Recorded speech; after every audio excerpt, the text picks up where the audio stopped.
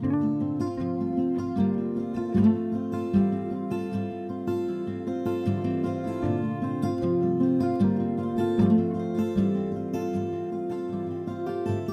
Heather Gibbons, and this is Hawthorne Valley's 50th anniversary podcast, Roots to Renewal.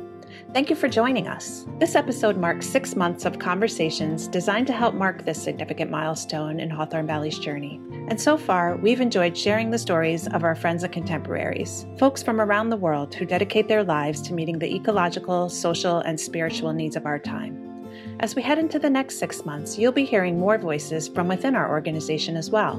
Roots to Renewal is made possible by the generous support of Tierra Farm, a family-owned, environmentally conscious manufacturer and distributor of organic dried fruits and nuts. Learn more at tierrafarm.org.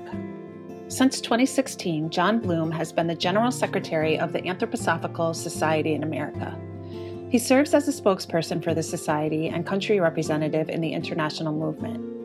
He also served for more than 20 years as Vice President for Organizational Culture of RSF Social Finance in San Francisco, retiring at the end of 2020. As part of his work at RSF, John developed and facilitated conversations and programs that address the intersection of money and spirit in personal and social transformation. He wrote frequently for RSF's Reimagine Money blog and has fostered collaborative dialogues on the challenging social aspects of money. As part of his work, he has helped develop awareness of issues surrounding land and biodynamic agriculture across the U.S. He has written extensively on many aspects of charitable organizations, associative economics, and the topics of money and philanthropy, including the books The Genius of Money, Essays and Interviews Reimagining the Financial World, and Inhabiting Interdependence, Being in the Next Economy. John lives in San Francisco. Our executive director, Martin Ping, enjoyed a wide-ranging conversation with John about the role of money and philanthropy in the creative process and how money can serve human destiny and foster creativity. In the course of their conversation, you'll hear John mention Free Columbia, a now independent 501c3 art and social change initiative that was incubated at Hawthorne Valley and whose pedagogy is inspired by contemplative inquiry, aesthetic education, and action research.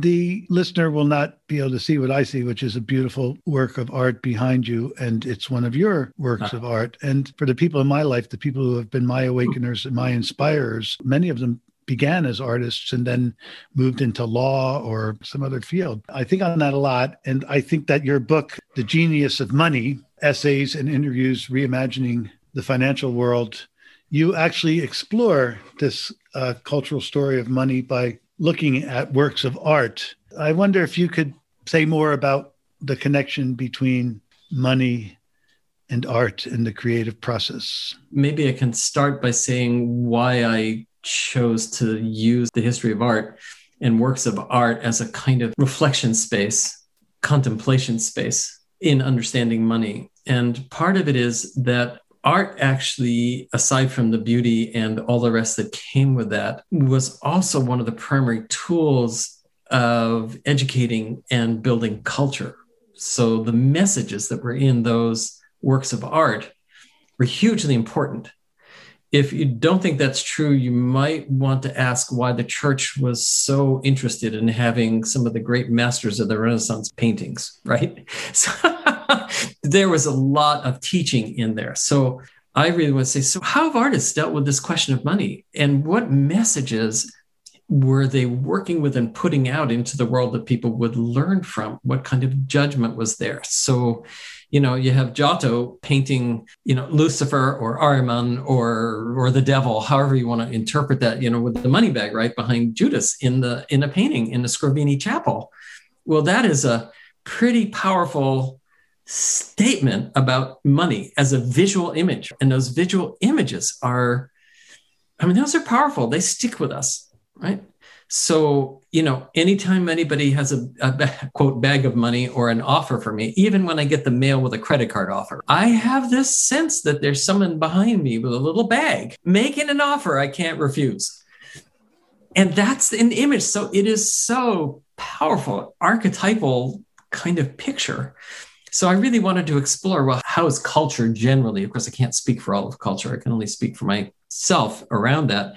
But how have we digested these images and how have they played out in our lives and had meaning in our lives and influenced how we see the world and the money world. So it actually pretty much scans the history of art to some degree.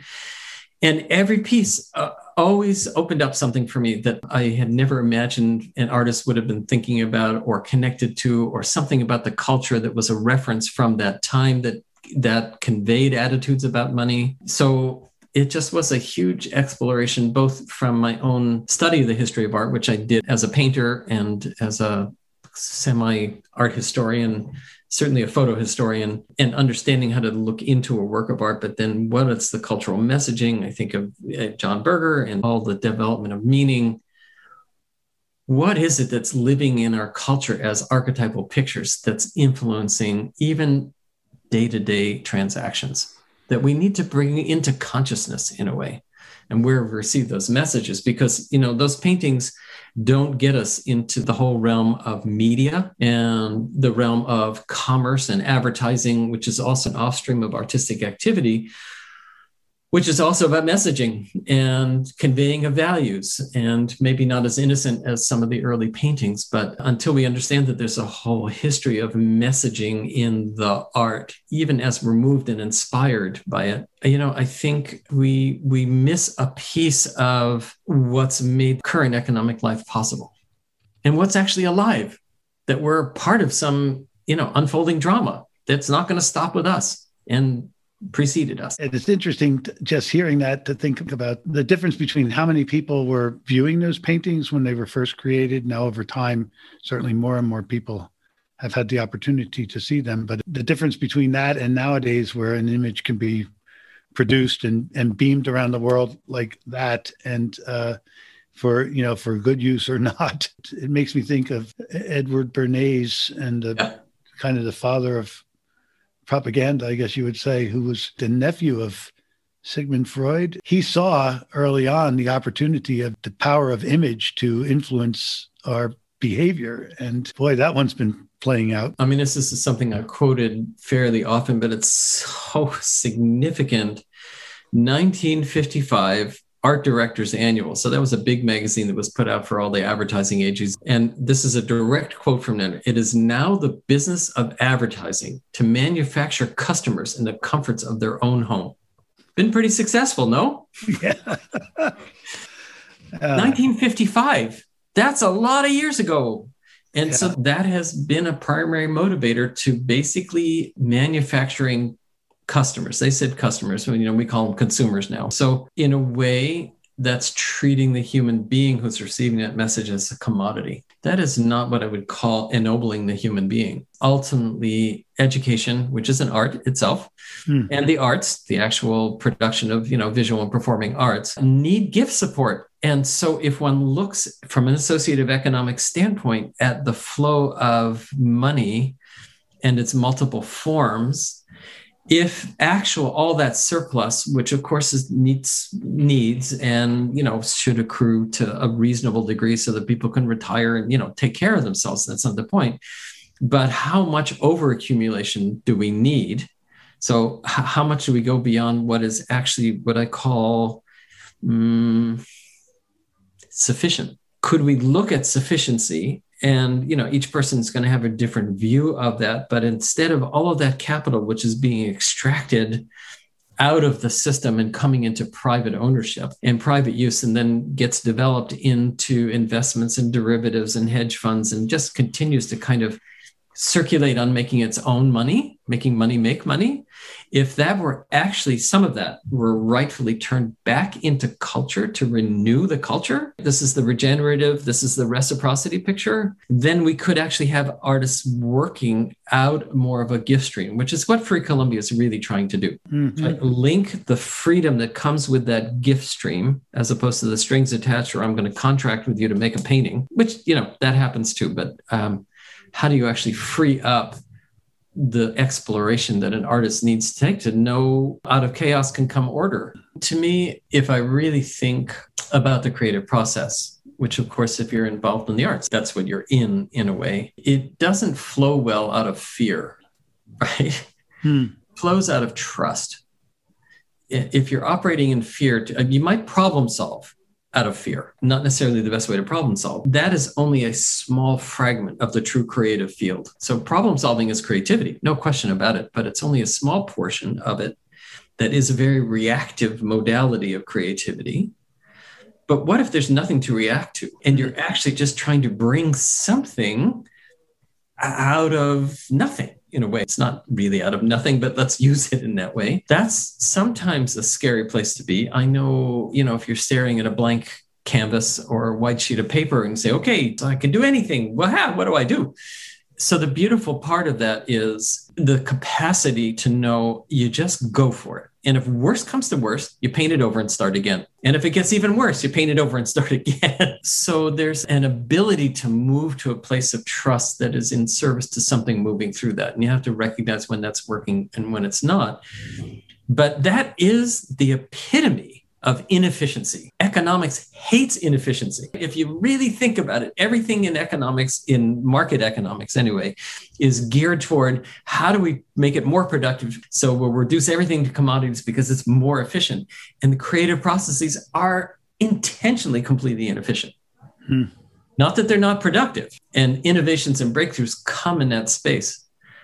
But you cannot link efficiency and innovation, not really. So the real question is, how do we free up capital that frees up not the work, but the time where all of that chaos can happen and all of that creativity can happen and failures can happen. We're so outcomes based, we can't handle the notion of failure, but that's where we all learned. I don't know how true it was, but I once heard that Edison was asked about his 15,000 light bulbs that didn't work as if they were failures. And he said, no, I just discovered 15,000 ways not to make a light bulb. And by the way, would you please share that with others so they also don't make the same mistakes? Right?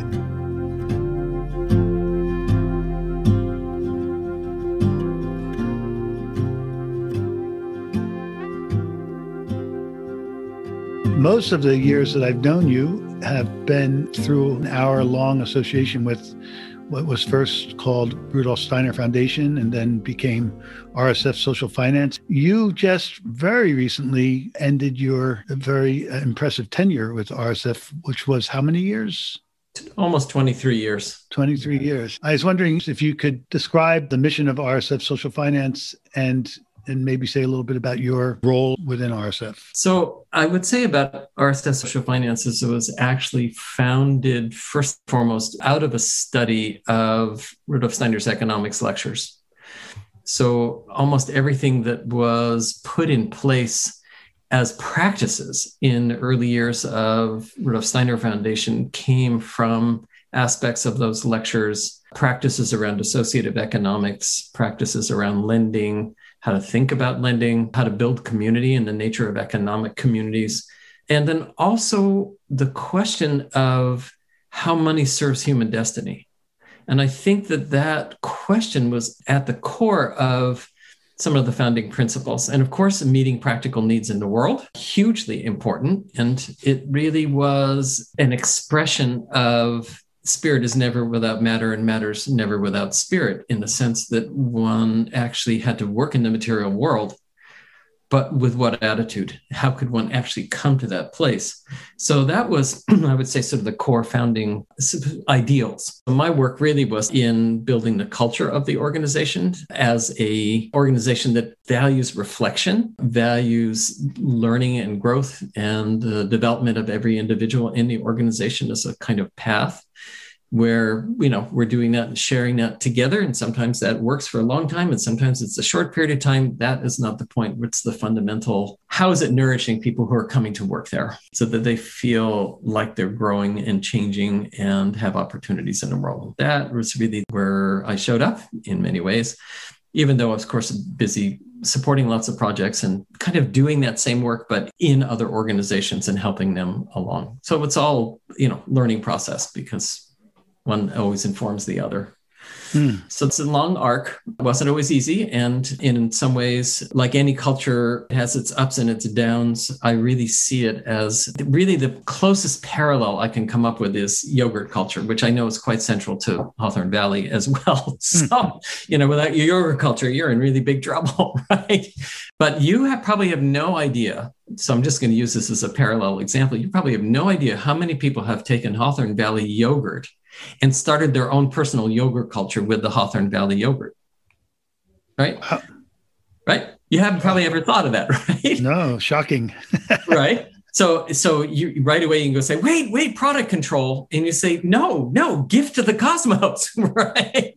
Right? It's actually the seed that makes many other things possible. So in some ways, I've really seen the culture building like that. And when somebody has left RSF or gone someplace else, that they take that with them and try to bring that into wherever they are going next, right? And colleagues have said, I love the work that I'm doing now, but I really miss the culture. That everybody in an organization actually feels seen and paid attention to for who they are, not just what they're doing. Can you produce more? No, that's not the point at all. Like, who are you and how are you showing up every day and what are your challenges? And for me, the key to associative economics is, what is the purpose of economic life? The purpose of economic life is actually to support human beings being able to survive together on the earth, and that the earth actually surviving the human beings working with it in relationships. So ultimately, economics is about the material life and how we meet needs and our needs are met. That's really the essence of it. I've sort of boiled it down to the simple statement of unused resources with unmet needs. And when you begin to match unused resources and unmet needs, you get economic life. That's how it surfaces. So if you hold the sort of human being at the center of it, then that's part one. Part two of it is that you really have to look at the nature of gift as the whole foundation of all economic life. And that's not what you will find in any economics textbook anywhere, right? It just doesn't exist in an economics textbook. You might get philanthropy. Oh, you get to do philanthropy after you've, basically extracted millions of dollars from the system. Then you get to give it back, right? Maybe. That's one rather editorialized view of philanthropy.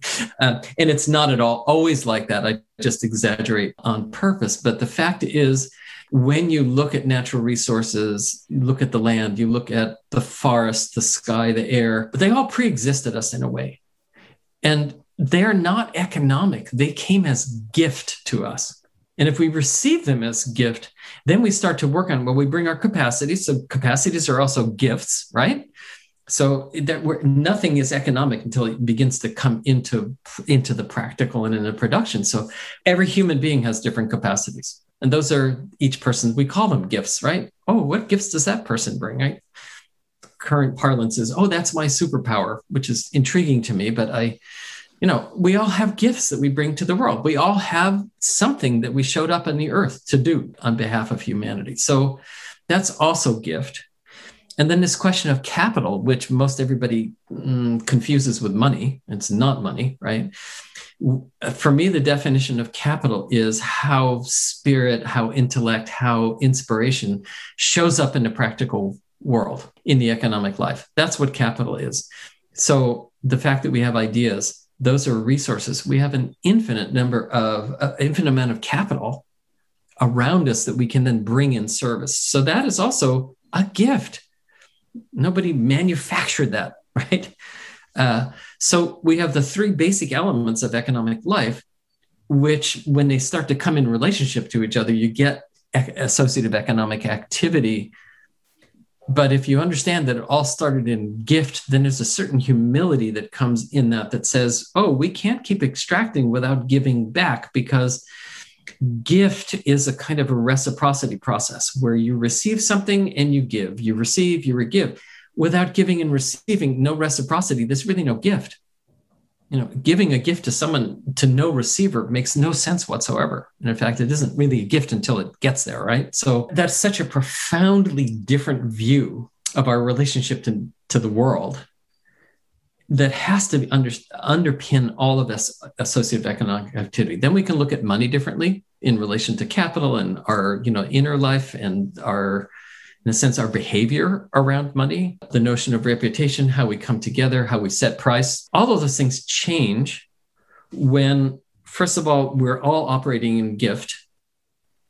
And second of all, it's all about people, and people make up the economy. So it really isn't until you get natural resources turned into commodities and labor turned into commodities and capital turned into a commodity, in other words, using capital to make more capital, that they disconnect from human productivity and start to kind of turn into something themselves, which is an extractive economy. It's a thing-based economy, a product-based economy. It's not a human-based economy. I would encourage anyone listening to this podcast that they read your book, Inhabiting Interdependence, Being in the Next Economy. I love the title. It's, for me, the title itself is a meditation because it really moves beyond just epistemology into an actual ontology of how we are in the world and how we experience what you're just describing, which is that standing behind all of this economic activity is the gift, that it's all based in the gift. And if we can really live into that, we begin to find our way back into relationships or forward into relationships in a new way, and I think a transformative way. Thank you, John. We've all benefited from your wisdom and your humor over all these years, and I just want to thank you for that, and thank you very much for today as well. Thank you. If you're interested in hearing more from John, he regularly shares musings on a variety of topics in his From the General Secretary posts on the Anthroposophical Society in America's website. His books, The Genius of Money and Inhabiting Interdependence, are available at Steiner Books. Their web address is steinerbooks.presswarehouse.com. Thanks for listening to Hawthorne Valley's Roots to Renewal podcast. We are an association comprised of a variety of interconnected initiatives that work collectively to meet our mission. You can learn more about our work by visiting our website at hawthornevalley.org. Hawthorne Valley is a registered 501c3 nonprofit organization, and we rely on the generosity of people like you to make our work a reality. Special thanks to our sponsor, Tierra Farm, without whom this podcast would not be possible. We're so grateful for their continued support and the support of grassroots contributions from our listeners. To make a donation, visit hawthornevalley.org/donate. If you'd like to support us in other ways, consider sharing this episode through social media or leaving us a review wherever you listen to this podcast. Thank you to Grammy Award-winning artist Aaron Dessner for providing our soundtrack, and to Aaron Ping for his editing expertise. Join us next time for part 2 of our conversation with Frances Moore Lappé as we help celebrate the release of the 50th anniversary edition of her best-selling book, Diet for a Small Planet, in September. And in October, we'll share a conversation with accomplished artist, arts educator, and the co-founder of Light Forms Art Center in Hudson, New York, Martina Mueller.